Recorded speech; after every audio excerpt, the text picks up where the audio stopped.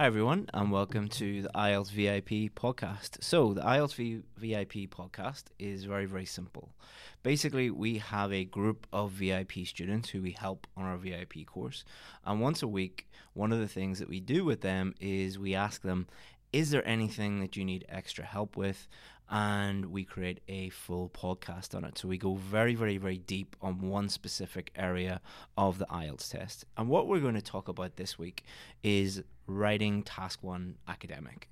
This is an area that a lot of people get frustrated with, and there's one little thing that you can do to really help you out with this. And this is for people who have maybe tried everything else and are really frustrated with the results for Task 1 academic. If you're Task 1 general training, this is not apply to you, but if you go onto our YouTube channel, you'll find some great videos for Task 1 general training.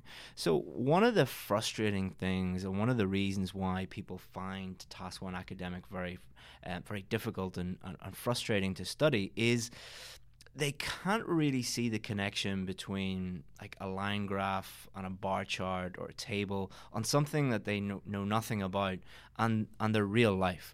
So you'll often hear people saying like, what has this got to do with my ability to be a nurse or a lawyer or a doctor or something like this? Like, this is a silly exam. Why should I even be looking at this?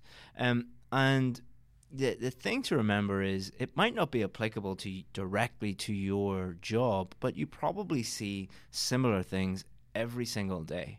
So a way of relieving this frustration is to show you what this looks like in real life so that you can make a connection between these types of questions and a real life scenario. And the thing I'm about to share with you is very, very useful for that purpose, but also to help you understand how to analyze data and the grammar and the vocabulary for data as well. So it's a very, very, very effective technique. So we discovered this quite by accident. I was looking for some charts and tables and pie charts and line graphs and things like that to use with the students. And I was just going through Google one day, and the place where I found them the most was in newspapers.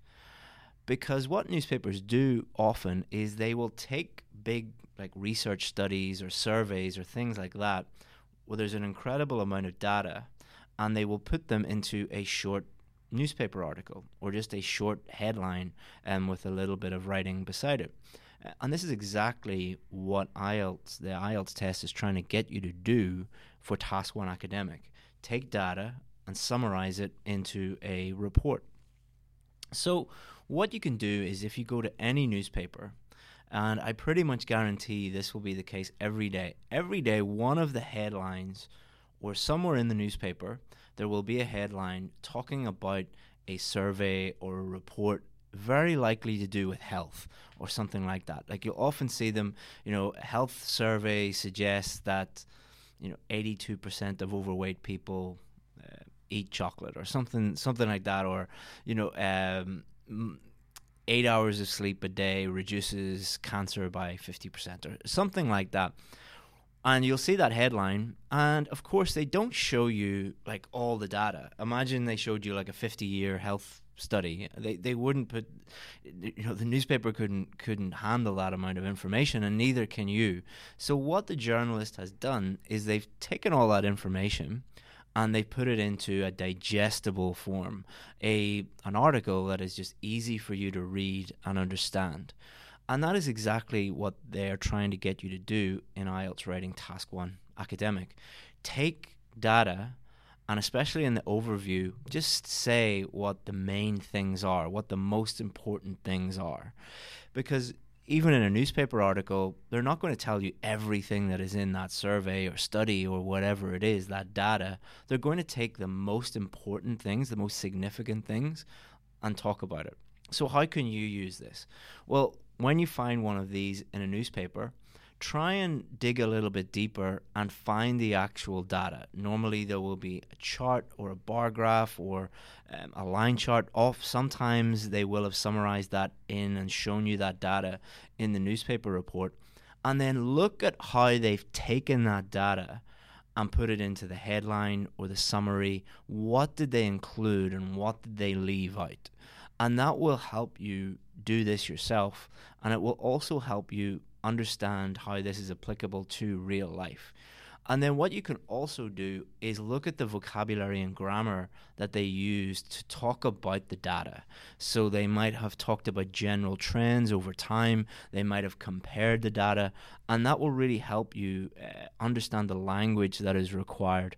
And if you see any grammar structures or vocabulary that you're unfamiliar with, you can highlight that, and then you can look into it and you can put that into your vocabulary or your grammar book and review that going forward.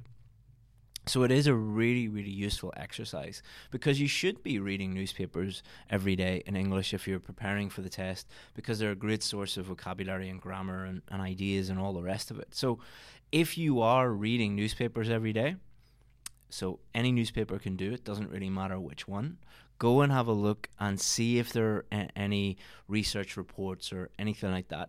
Health, education, technology, you'll often find it in those sections.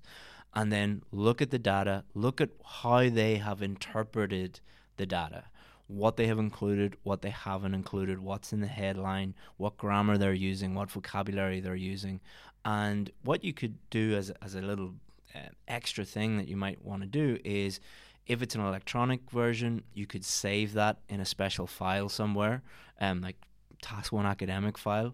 Or if it's a physical newspaper, you could cut it out and put it into a book and save all of those, and then you could put those all together and review those, and that will really help you understand how they interpret data and the grammar and the vocabulary that they use. And most importantly, it will be less frustrating doing the test, because you will see how this is linked to your real life.